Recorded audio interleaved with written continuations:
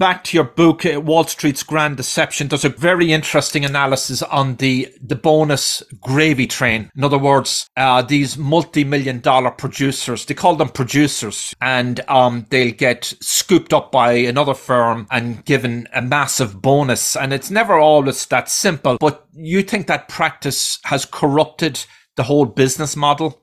It has. I know it has. And I'll give you a first-person account of it. Welcome to Dig Life Deep with John Aidan Byrne. And that was Wall Street industry veteran Norm Papoose talking about what he sees as Wall Street's Grand Deception. It's the title of a new book he's just published. It lays it out, warts and all, about the practices and programs and shenanigans maybe on Wall Street. It's not a knock on every individual professional financial advisor, wealth manager on Wall Street, more on the business model, because Norm Papoose is pro-Wall Street, pro-free enterprise, and pro-investing done the right way. This book offers an expert's take on deceptive marketing practices and arms investors with the knowledge of how to spot high-quality portfolio advice and avoid falling for a slick salesperson. Norm Papoose has been there, done that. He's been on the trading desks in different parts of the world, and he has been a financial advisor / wealth manager. Different terms are bandied around these days, but he took a break from the industry when he was working for a major Wall Street firm. He'll explain that was in a wee moment. You heard a clip from my interview there earlier with Norm. And before we get to the interview, I got to say I'm a little late this week with the episode. I've been traveling and at events, and I'm planning, an announcement soon and in the future, which will be exciting, and it's been taking up quite a bit of my time, and it's been a very busy weekend. But this episode with Norm Papoose is going to be worth the wait, because he understands Wall Street intimately, the operations, the plumbing, portfolio analysis, the two sides of the street, the institutional side where the big money is, and the retail side where consumers gravitate to. Norm believes many consumers / retail investors have been suckered. We'll hear more about that in the interview. Before we get to it, it's time for our weekly segment of Future Shock 2.0 with Ira Wolfe. Hi, John. Your listeners are probably tired of me harping on Future Shock and what I've been calling a perfect labor storm. But based on quite a few recent headlines, it seems like many business leaders, managers, government officials, educators, and Main Street folks still don't get it. The recession might slow down the economy, higher interest rates might tame inflation, but labor shortages seem to be here to stay. First, let me remind our listeners that demographics are not on our side. For most of these leaders' lifetimes, our labor pool has been growing. In the 1960s and 70s, nearly 2.5 million new workers, aka the baby boomers, entered the labor markets. In the 1980s, the economy cooled and the entry of Gen X, a much smaller generation, slowed labor market growth. But it didn't matter because the baby boomers and a whole new generation of working age women entered the workforce. Between 1950 and 1987, labor participation for women jumped from 32% of the population to 57%. And women started completing college, postgraduate degrees, and achieving professional degrees at a much greater rate than men. At the same time, men started dropping out of the workforce for many reasons we'll explore in future episodes of Future Shock 2.0. But I digress, because in the 1990s and early 2000s, millennials flooded the labor markets, and once again, we had 2.5 million new workers each year.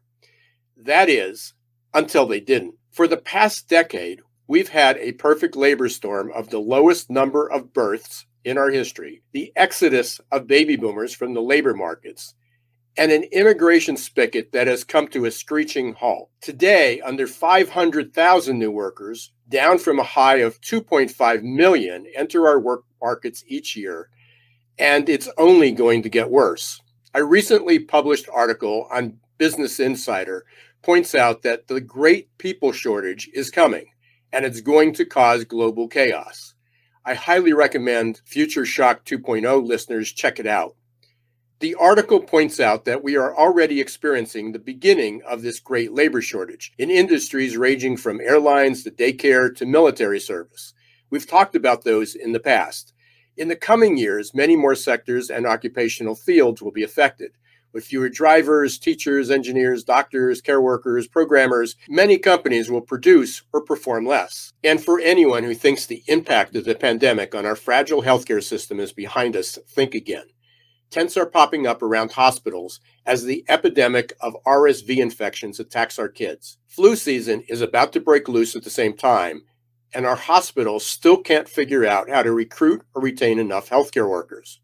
The Insider article I mentioned earlier concludes with this: the world will need nothing less than a revolution of our minds. We need innovation and new ideas. I couldn't agree more. And Ira Wolfe will be back next week with another segment of Future Shock 2.0. Ira is a workforce trends expert, a prolific public speaker, TEDx talker, and host of the top-rated Geeks, Geezers and Googleization podcast. Speaking of podcasts, I highly recommend you listen and tune into Odeon Capital Conversations with Dick Bove of Odeon Capital Group and Matt Van Alstyne, also of Odeon Capital Group. Dick is the Chief Financial Strategist. Matt is Odeon co-founder and managing partner. And I also join the show each week up there on Apple, Google, Spotify, and wherever you get and listen to your podcasts. The latest episode looks at the controversies and the downfall of the former British Prime Minister Liz Truss, just all the events across the globe, inflation, China, what's going on in the banks, and at the recent bank earnings reports. Dick Bove has a warning for investors. It's all up there on Odeon Capital Conversations. You won't want to miss it. We keep digging for the secrets and stories of uncommon and everyday things and interesting people. My guest is the financial industry veteran Norman Papoose, who pulls back the curtain on how retail wealth management firms work, in his words, and how institutional clients enjoy greater performance transparency. According to Norm Papoose, he's the author of Wall Street's Grand Deception, which is just out. I'm your host, John Aidan Byrne. Norm Papoose, welcome to my show. Hey, John, good to see you again. Hope all's well. Thanks for having me on. Oh, I'm delighted. We've known each other for the longest time. You've been on Wall Street. You had a long and varied career overseas and in the US. You've been a financial advisor. You've covered the gamut. Just tell us a bit about yourself, because you've a new book out, which we're going to dig into in a few moments. And it's a personal story on many levels, but it's about what you see as a kind of a grand corruption on Wall Street. And you're not bashing up the practitioners as a mass group, but you have a lot of bones to pick, a lot of financial bones to pick, and it's eye-opening stuff. Tell us about your background, and then we'll get into the book. Sure. Well, I started out in the futures markets, much like the last guest you had. And we sold futures products. I was in the 72nd floor of the Sears Tower, which is really nice in Chicago. Went back, got a master's degree, and I started working for institutional clients after I moved to London. Worked for some investment banks over there, a old venerated merchant bank. And after that, some things happened, including the attacks of 9/11. I moved back home, and I decided to give people the benefit of my advice. And so I decided to switch from the institutional side, where I'd been working, to the retail side. And what I found was that after working for two of the larger retail firms, they weren't interested in performance. So they were interested in sales. And that really disappointed me, because I know that when the institutions look at their portfolio performance, they get certain metrics that they know exactly what the value add of their investment advisor is. But all that disappears on the retail side. And that's what the book's about. Really, there are actually two sides. There's the institutional side, and then there's the retail side. And the street is an exceedingly complex animal operation and all of those things. But you were greatly disappointed during your career, as you say, as a financial advisor. It just, you walked away from it, essentially. I did. I walked away from it. And part of it, was, I'll tell you, it was quite the day. I lived down here in Texas, and I lived on Galveston Island at the time. And I'm driving back the day after Hurricane Ike. And Hurricane Ike took out the first floor of my house. And as I'm driving back, avoiding boats that are littering the highway, I hear on the radio that Bank of America bought Merrill Lynch the day before. And I just got crushed, because essentially I lost my job and my house in 24 hours. I had only been with Merrill Lynch a couple of years, but I knew that when Bank of America purchased them, the first thing they were going to do was purge as many bodies as possible, because they are more geared towards technology than they are the human factor. And I was right. That was September, and I was let go 4 months later in January. But I do want to say that in their defense, Merrill Lynch and Bank of America treated everybody who was impacted by the hurricane very well. What year was this? This was 2008. Okay, so that was around the time of the financial crisis. So you had a brief career at what was then Merrill Lynch. You worked at UBS for a while? I worked at UBS prior to that in Northern Virginia. That was quite the experience. And one of my favorite stories about retail wealth management I tell from UBS. I'm a trainee, despite the fact I had a master's degree in financial markets, and despite the fact I had many years of institutional work underneath my belt. They put me in the training program, send me to New Jersey to listen to their experts, and the highlight is a speech by the CEO of UBS. Well, he comes in predictably late, and he tells the audience, "I'm sorry I'm late, but I was on the phone with our largest producer out in New Mexico." And he says that when the markets go up, this producer's clients don't benefit as much as they would if they were in the markets. And when the markets go down, the clients are punished more than what the market should punish a typical portfolio. So he was telling us basically this financial advisor was selecting his own securities and not doing a very good job of it. But at the end, he looks at 400 people in the audience, shrugs his shoulders and says, "Well, what can I do?" And everybody laughed. And I sat there and said, "What can you do? You're the CEO of the largest wealth management complex, one of them in America. Why can't you tell this guy to do what he should for the benefit of his clients?" And as I learned in the retail world, it's not about portfolio performance. It's about how much money you bring in the door. And Wall Street marketing works very hard to prevent their clients from understanding exactly what value is brought by the financial advisor. And that's where, this book hopes to lift the veil on Wall Street's marketing, to show that it's more than just a friendly face that you want to see. If you're paying this person a percentage of assets under management, you want to see performance. You get that on the institutional side. You get the reports that tell you how much value is added by the advice. There are only two ways in a non-taxable account that investment advisors can add value: timing or security selection. That's it. So what I always tell people is, does your advisor add value by timing or security selection? And they look at me with a blank face, because this kind of thing is never spoken to the client unless the client brings it up. And then they get all these studies that say, well, you can't really do that and you can't beat the indexes and timing doesn't work. And truthfully, most of those studies are really flawed. Well, let's go back to the beginning, and this will explain some of your motivation also for writing your new book, Wall Street's Grand Deception. First and foremost, you say, as you will read, the genesis of this book and my wealth management career was the suicide of your younger 18-year-old brother. The reasons behind his suicide are what catapulted me into this industry. I hope to change it for the better. Needless to say, that was a quixotic effort. That was a tragic time in your family's life, financially, and losing your brother. More importantly, nobody wants to lose a family member in those terrible circumstances. Can you take us through that, Norm? Sure. It's back in the 1970s. A broker from Wheat First Securities got hold of my father, who was a very successful physician in Northern Virginia, and he convinced my dad to bring my father's retirement account to him.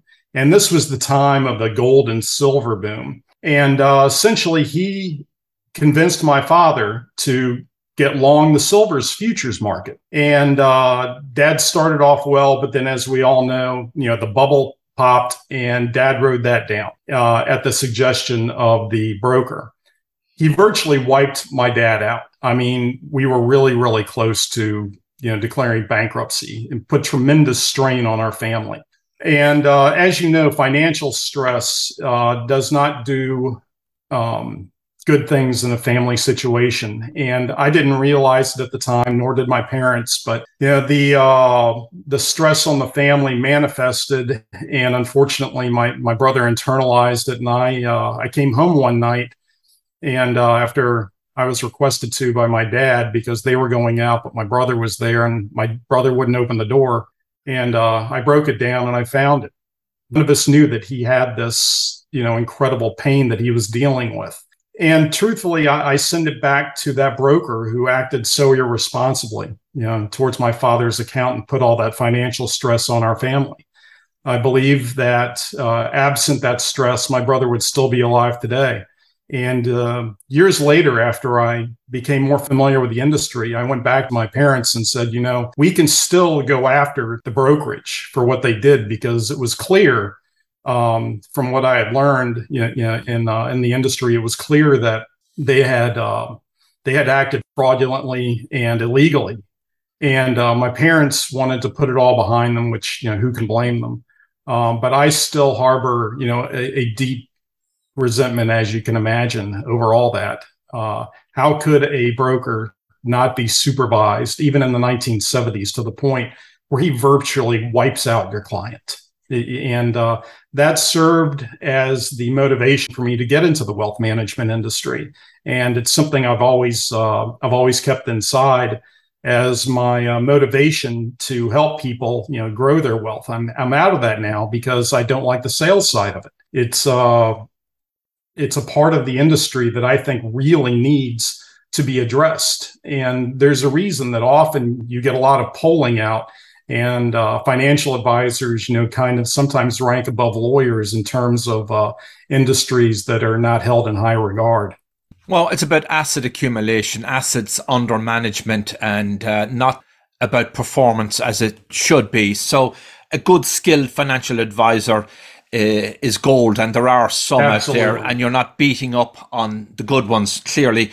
But I don't want to bring up the pain too much here. Your family's finances were wiped out because of that investment your dad took from that snake oil salesman, for want of another description. Yes, absolutely. What are we talking about? Can you, it was well into six figures. It was well into six figures. And what's amazing here is that your dad had a very successful career. He was an educated person in the medical profession.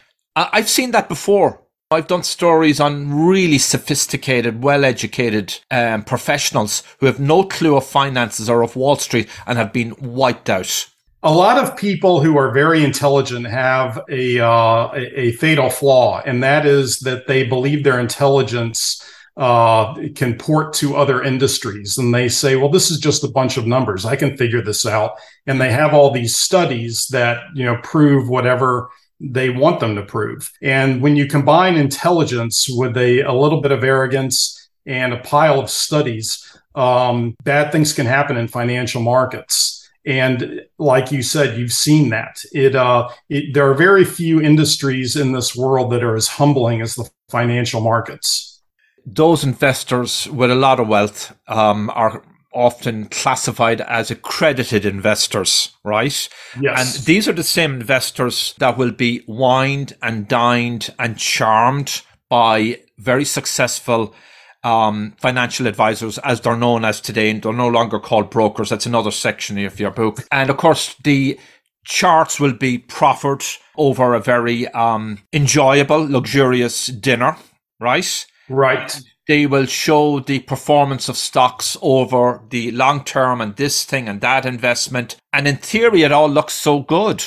In theory, it always looks good. And unfortunately, the regulators don't play as strong a hand as they could. I'll give you a really good example. There are two standards for advertising. One is the SEC market rule, and the other is GIPS. Now, GIPS stands for Global Investment Performance Standards. Those standards say that when you show a client a portfolio, that you must include fees and expenses in order for the client to learn an accurate performance of your past trading. On the SEC market rule, you do not have to include fees and expenses when you show clients any past performance. It's a standard that belies logic, truthfully. And one of the first things I tell people in the book, other than, asking the advisor how they provide value, is it through security selection or market timing, is ask them if they have a global investment performance standard audited track record. If they don't, move on. And, kind of spoiling the ending here, they're very hard to come by. Advisors would rather rely on sales than portfolio performance. So it's all about sales and asset accumulation. There's three interesting takeaways in your book. A skilled financial advisor is your best asset. So you're defending good financial advisors. Yes, Wall Street firms are a for-profit business. Okay, I'll give them a good score on that. We're all running a business. It's free enterprise. Accordingly, their marketing departments bend the truth to suit the firm's bottom line. They're your words. And finally, having your advisor or their firm produce an investment performance report is a blatant conflict of interest. And then you go on to talk about the best way to go about that. It's a really interesting read, because you were in the industry and you've worked in London, and you have a lot of skills that you bring to this, and you have a very compelling and sad personal story. I never read the book, but the title seems to ring a bell, and I'm going to pick it up or order it on Amazon. It's a book, I believe it's actually from 1955, Where Are the Customers' Yachts? Yes. By Fred, how do I pronounce his surname? Fred Schwed? Or Fred Schwed. I'm not sure how you pronounce it, but it's a classic investment book, essentially saying, if you believe Wall Street marketing, all these clients should be very wealthy, yet they're not. And there is an ad that perfectly encapsulates this, which drives me insane when I saw it. And it is of a couple, about my age, your age, and they're sitting on a hill overlooking a lake. And they're talking to each other about how wonderful the retirement's going to be, when they can finally build a house on that plot of land they bought next to the lake. And the camera widens out, and the financial advisor sitting next to them. And the financial advisor says, I think if we move a few things around, we can make that happen sooner. Are you kidding me? This is how they want to sell their services, by this, lovey-dovey, fuzzy-wuzzy advertising. The advisor is sitting there and telling them that he can improve the performance of their account. Why wasn't he doing that last year? And by what measure does he have that he can do that with success? Has he done it before? That kind of thing never flies on the institutional side. On the institutional side, they will put out an RFP, request for proposal, from managers, and they'll have small cap managers, distressed bond managers, currency managers, and they will bring in 3 or 4 and interview them. And if you are granted money, if you are granted the assets to manage daily, they download your performance and they review it basically quarterly. And if your performance is not what it was before you got the money, in other words, if your performance was not what they expected, you'll get a phone call. And then if your performance continues to slip, the institution will call up, say, sorry, it's not working out. It's just business. Send us our money back. Contrast that to the retail side, where you walk into a financial advisor's office. They do not show you a track record of their investment performance. And they basically try to sell you on their personality and the cachet of the firm they work with. Couldn't be two different standards. Financial advisors perform a valued service. I always tell people to get a financial advisor. It's kind of like saying, how do I lose weight? Well, are you more likely to lose weight if I give you a fitness coach and a chef to prepare nutritious meals? Or are you more likely to lose weight if I just hand you a book? The answer's obvious. Coaching works. That's why professional athletes use coaches. The same thing with investments. Financial advisors who are skilled will absolutely benefit your portfolio. And financial advisors like to show a Vanguard study, and this is where studies get really interesting. A Vanguard study showed that on average, a financial advisor will add about 3% to the portfolio. But you know something, John? They didn't use real portfolios. Yeah. It was all fiction. They created all the numbers on what they thought would work. And truthfully, there is no repository. There, Norm. By that standard, then that was fraud they committed. That's not that's a legal standard, but I think when you put a study out there or a portfolio performance and it's not based on actual real portfolios, that should be a watermark across every page. Kind of like when you see top secret, in the movies when people are looking at top secret documents, they have top secret. Yep. Well, these studies should say, well, these aren't real numbers, but these are our best guesstimates by experts.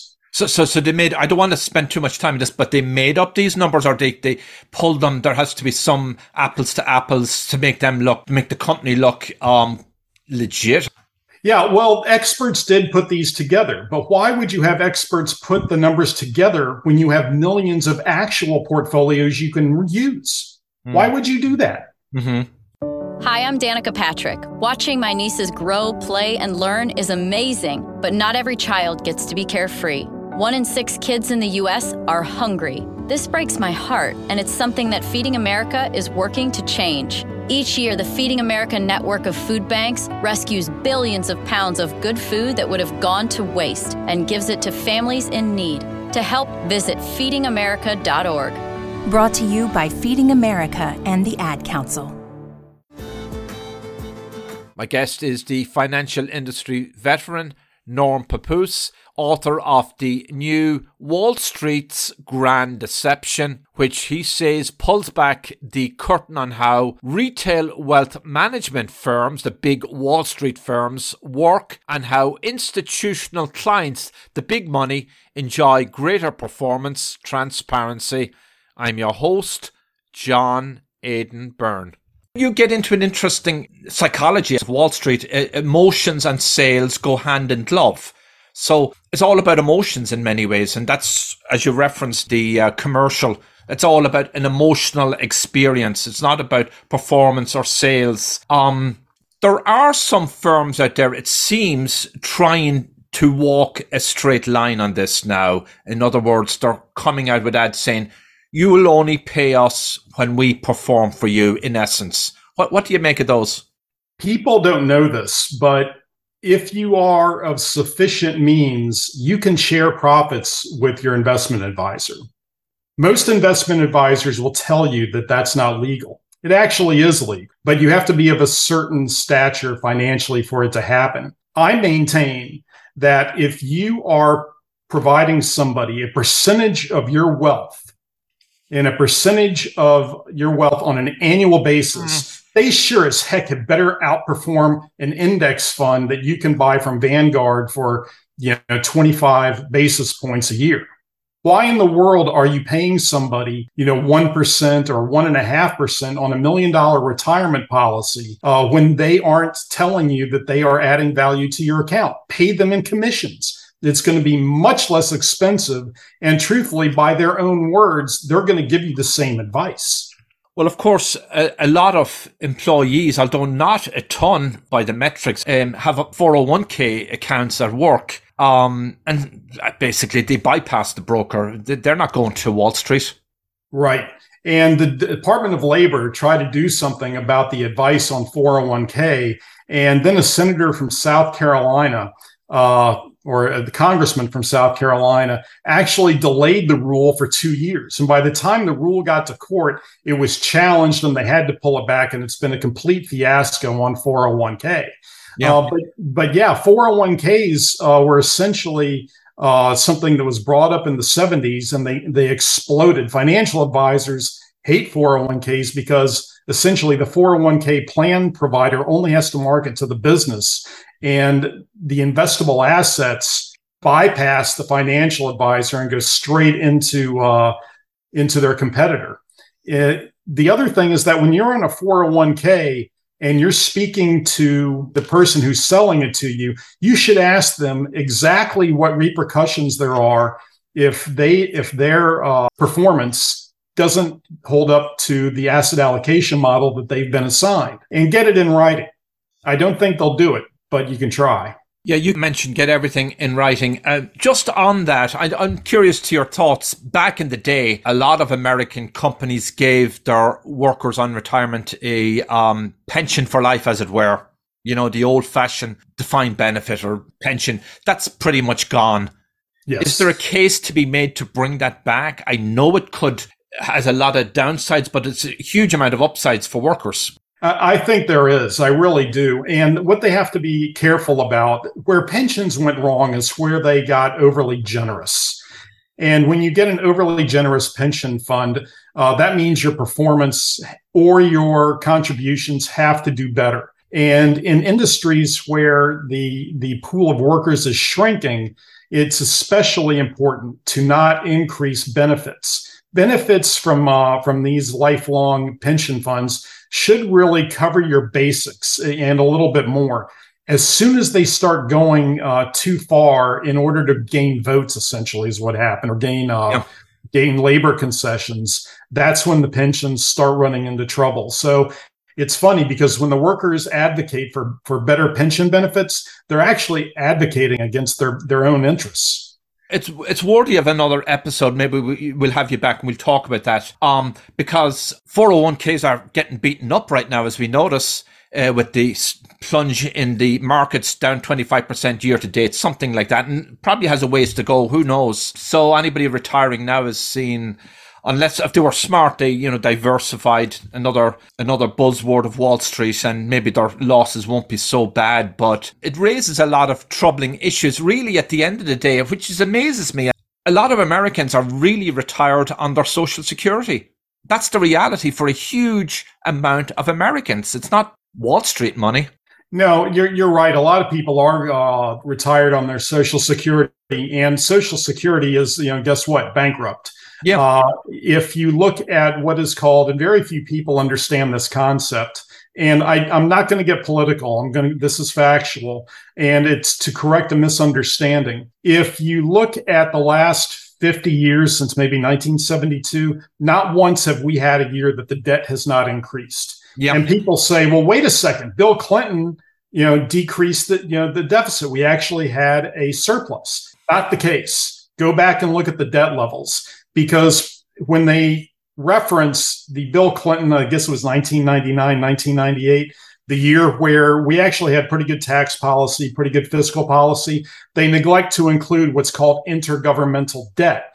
And intergovernmental debt has a lot of the Social Security IOUs in it. Yeah. So if you want to see the last time we actually ran a surplus in our budget, you have to look at the debt levels. And I think that goes back to 1971 or something was the last time we actually had a surplus.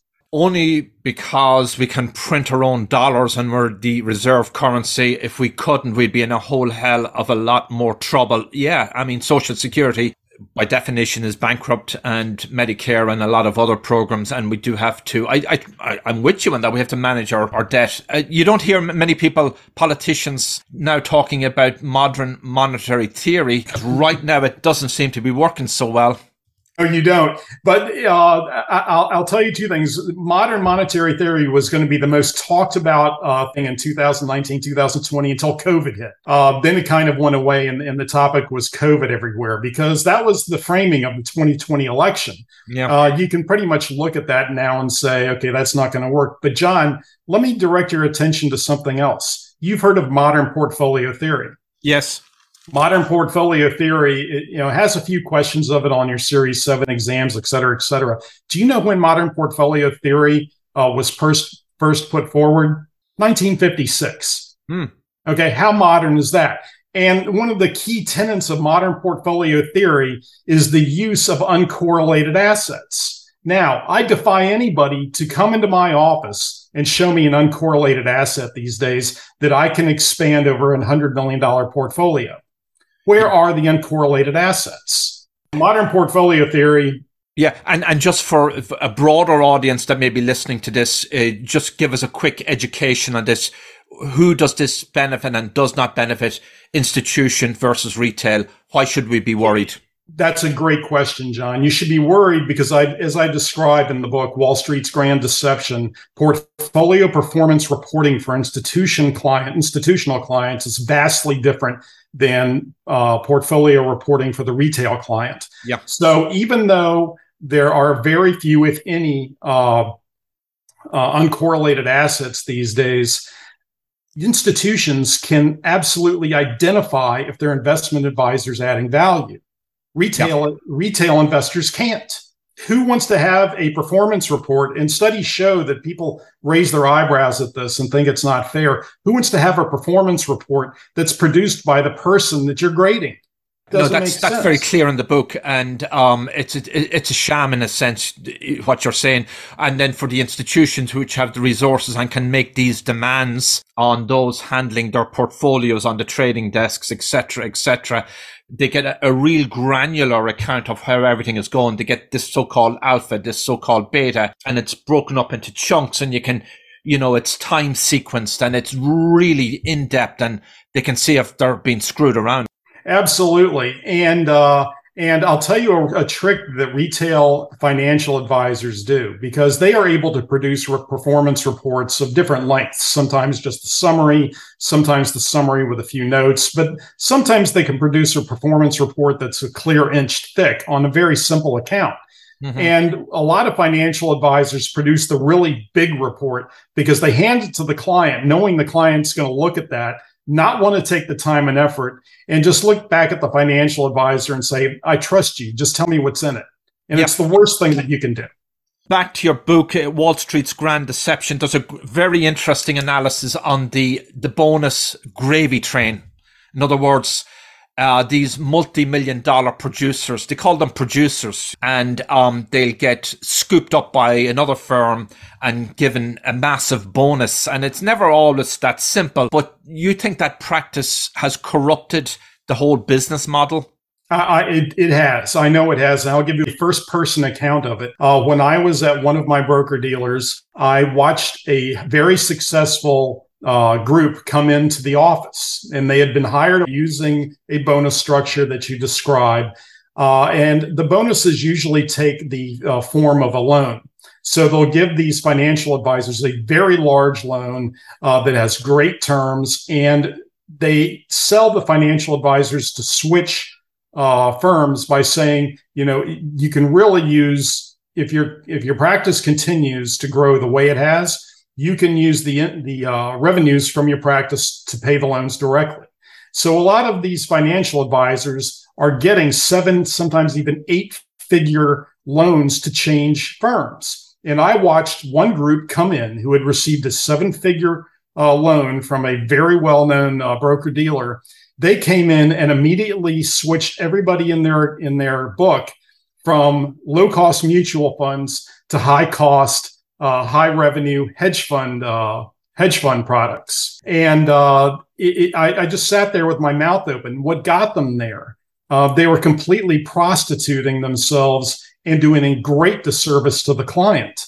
But that's the way that a lot of these financial advisors figure out how to pay their loans back early, is by switching their existing client base who trust them greatly into higher commission products. Yeah, and that helps them satisfy the demands on them from corporate. So they're forgivable loans, as it were. So you have to reach a threshold and it gradually you pay back the company. But if you meet those thresholds, you have $1 million bonus in effect. Right, exactly. And I'll give you another way that the system is gamed. A lot of media put out top financial advisor lists. And it's really interesting, and they stopped doing it. Some of them stopped doing it. But if you look at the ones that were done a year, 2, 3 years ago, first of all, they will tell you in the fine print portfolio performance is not part of the ranking. However, the asset size you manage, the touchy-feely, fuzzy-wuzzy stuff we get back from your clients, and the amount of revenue you generate for your firm are all considerations. Can you imagine hiring a lawyer based on how much he bills his clients? That's what these rankings are telling us. Further, since when can portfolio performance not be a determinant of who the best financial advisors are? It's insane. And if you look at the lists, the ones that rank high always have more assets under management than the ones that rank low. You know why that is, John? Because who is going to license from that company the list to put in their advertisements? Would you rather have a company with $1 billion under management licensing that list from you to show their clients in an advertisement, or a company that has, let's say $50 million under assets? Obviously, the one with $1 billion in assets has a much bigger marketing budget to use. So that's why, in my opinion, you always see the big time producers at the top of these lists. They have more money to license these lists and use them as advertising. And there's nothing about their performance over their history of their career. And the other thing about these multi-million-dollar bonuses, in some cases, a financial advisor who can't meet the demand sometimes ends up getting fired. They're fired. And you mentioned at least one instance in the book of somebody who's now an Uber driver or selling pizza. Yeah, he was fired. His career was trashed. His career was trashed, and it goes beyond that. These broker dealers can actually come after you legally and get a judgment, a monetary judgment against you. So the pressure is quite real. You not only will lose your job if you don't produce, but they will come after you for the money that they gave you in that low interest term friendly loan. It's bad news, and the broker dealers should really be ashamed of themselves. They laud it when they bring brokers over or financial advisors over from another firm, but there's a real dark side to it. And then there's all these lawsuits and litigations and arbitration. Yeah. That's a whole other side to it. If you look across the landscape, all the big wirehouses, as they're often called today as well, or brokerage houses, keep changing names every so often. Would you say the majority of financial advisors out there are good and ethical? Any way to kind of sum that up? I would absolutely say the majority are ethical. I have no problem saying that. Are they good? I'm going to hedge my bets a little bit there. And the main reason is even they don't know if they're any good. They service the client. They do things that a financial advisor should do, asset allocation modeling, investment management, estate planning, insurances, and all of those things are valuable. But all of those things, like when you hire a lawyer or accountant, should be charged on an hourly basis. If you are going to be giving a percentage of your assets away, you should know the performance of the portfolio, period.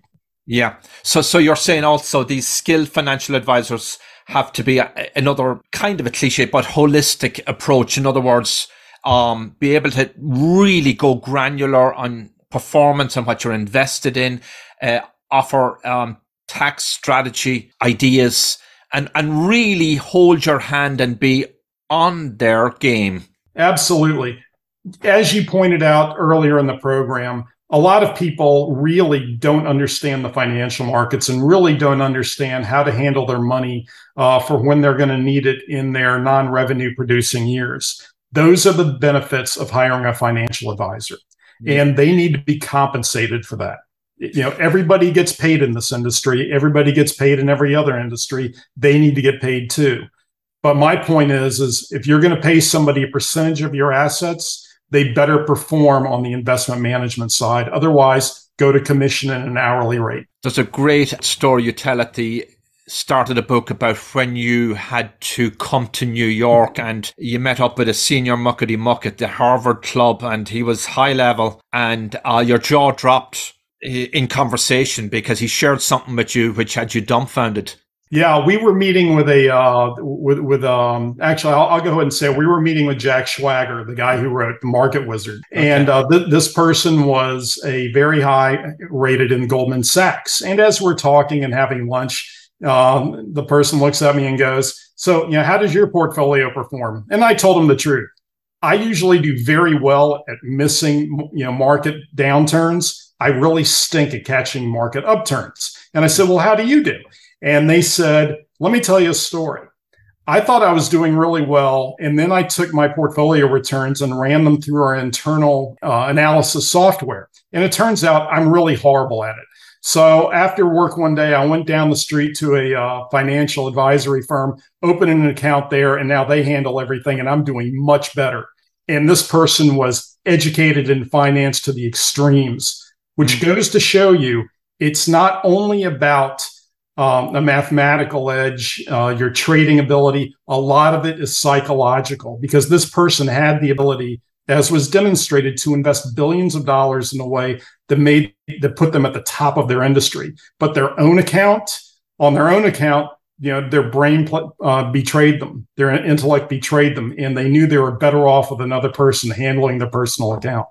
Amazing. What do you make of today's markets? We've 25% decline from the start of the year. It doesn't look very good with high inflation, more interest rates coming, just the whole geopolitics, war in Ukraine, and a political war over natural resources. Sure. Well, let's take it back to 2008 and QE. And that really started this, because when you started QE, and you continued in QE and essentially expanding the Fed's balance sheet, what ended up happening was you broke the price discovery process. And for those of you who don't understand price discovery, it's real simple idea. And I'll go to eBay. Let's say you pick up a shirt in your closet and you've never worn it. It's an expensive shirt and you want to sell it to raise some cash. Well, you got to start knocking on doors. Then eBay comes along. Well, now you have thousands of eyes on this shirt and they're all bidding for it. That's price discovery. You put the shirt out into the market and you got a true market price, because it was free for everybody to bid on. So you know what your shirt's worth. When you mess with interest rates, because you don't want market equity or debt markets to suffer, and you don't want asset sheet balances to suffer, the Fed put us basically at zero interest rates, which basically broke the price discovery mechanism. And we have to figure out what prices are again. And that's not going to happen, I think, for quite many years to come. And when Putin invaded Ukraine, anybody could have seen what was going to come afterwards. Like I said, I'm pretty good at spotting market downturns. And I know from my time in Greece and listening to my relatives in Greece that Ukraine exported grain essentially to Europe. Most of Europe experienced Ukrainian grain. And when that was interrupted, now the grain markets are going to suffer. And on top of that, we had an administration which decided to inhibit our domestic energy's production abilities. It's not good. And John, I wish I could tell you when it's going to end.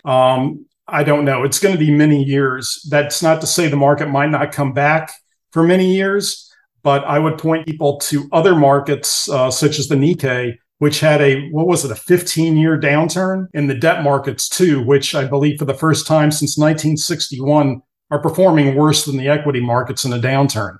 Yeah, amazing. Yeah, truly amazing. And there's so many ways you could just dig deep into this whole Wall Street machine and the wealth management model. I mean, even stock picking, because you have a section in your book about just basically stocks that were trash and were sold to investors over the years. And I guess in theory and in reality, we're still doing that on some. There are companies out there that have no earnings except a good story, and there are companies out there who have great earnings but just lousy story, and the company with no earnings and no future is outperforming the market. Quite bizarre. It is quite bizarre. And what you allude to in all of that is really the need for a financial advisor who is skilled to get your hand and wade you through this, because we're not looking at a 1-2 year horizon for your retirement. We're looking for a 10, 20, 30-year horizon for your retirement, which is why when all of these things bubble to the surface in the media and you think that that must be the way to go, when what they really are is shiny, flashy things that you really need to stay away from. That said, why in the world would a investment firm still have a buy on Enron the day after the fraud was revealed? And that happened. That really happened. People were still trying to buy Lehman. People were still trying to buy Enron. I sometimes wonder, how deficient people are in math and logic. Yeah. And it truly, I mean, then you could just go through the whole .com boom and bust and how Bitcoin. Financial advisors were on the front line of peddling those stocks, and you had analysts writing up glowing reports. But that's maybe for another episode, Norm, because the name of your book here is Wall Street's Grand Deception. Can you just a quick, again, summary advice for the regular consumer, what they should be aware of, how to pick financial advisors, and how not to get scammed? It doesn't mean they're going to be millionaires, even if they do the right thing, but at least they'll protect themselves in a better and sounder way, we hope. Sure. Yeah, you're absolutely right. A financial advisor is not going to get you rich. The only thing that is going to get you rich is your job. So let's get that out of the way. This book is not about bashing financial advisors, because a good financial advisor is an investor's best asset. However, before you hire a financial advisor, you really need to take the time to do your due diligence. And by that, you should, of course, investigate their regulatory background to make sure that they don't have any red flags. But you also need to find out if they're skilled. Do they have a track record that's been audited and verified? One of the tricks I give, and it's going to take a little bit of gumption to do it, is have them pull up their Amazon account and see what books they buy. Because I promise you this, John, if you go on Facebook or you go on a web search engine and you start going, become a better financial advisor, and I've done this, your Facebook page starts getting populated with ads on how to get clients, not how to perform better on the portfolios that you manage. So has your financial advisor been buying books to educate them on the market, on economics, or has your financial advisor been buying books on how to get more clients? That's the first thing I would say. The second thing I would say is that if they cannot prove a financial track record, but there's somebody that you like and you think you can trust, go on commission first. Do not pay assets under management. And you tell them that you are going to be using a third-party portfolio performance reporting provider like we are developing at financialadvisorcheck.com. That's your company. That's my company. We are providing the world's first third-party objective portfolio performance reporting app. And we're in beta now. If you want to be a beta tester, you can go to financialadvisorcheck.com and sign up to be a beta tester. But essentially, if your financial advisor does very well, show them the report. They will love it because their own company doesn't tell them if they have investing skill or not. Their own company only counts how much assets come in the door and how much they generate in revenue.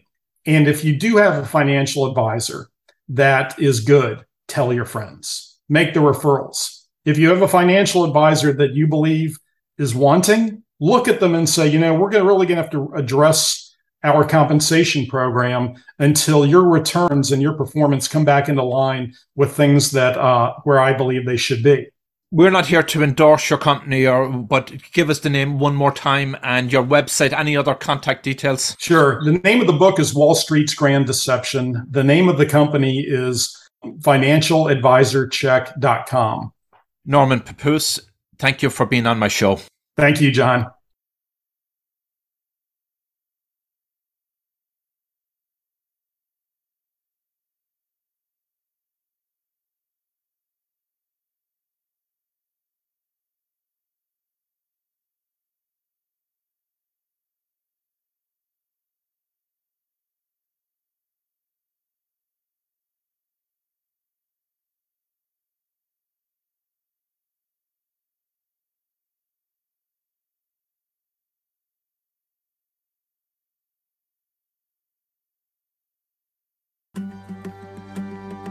You were listening to Dig Life Deep with John Aidan Byrne.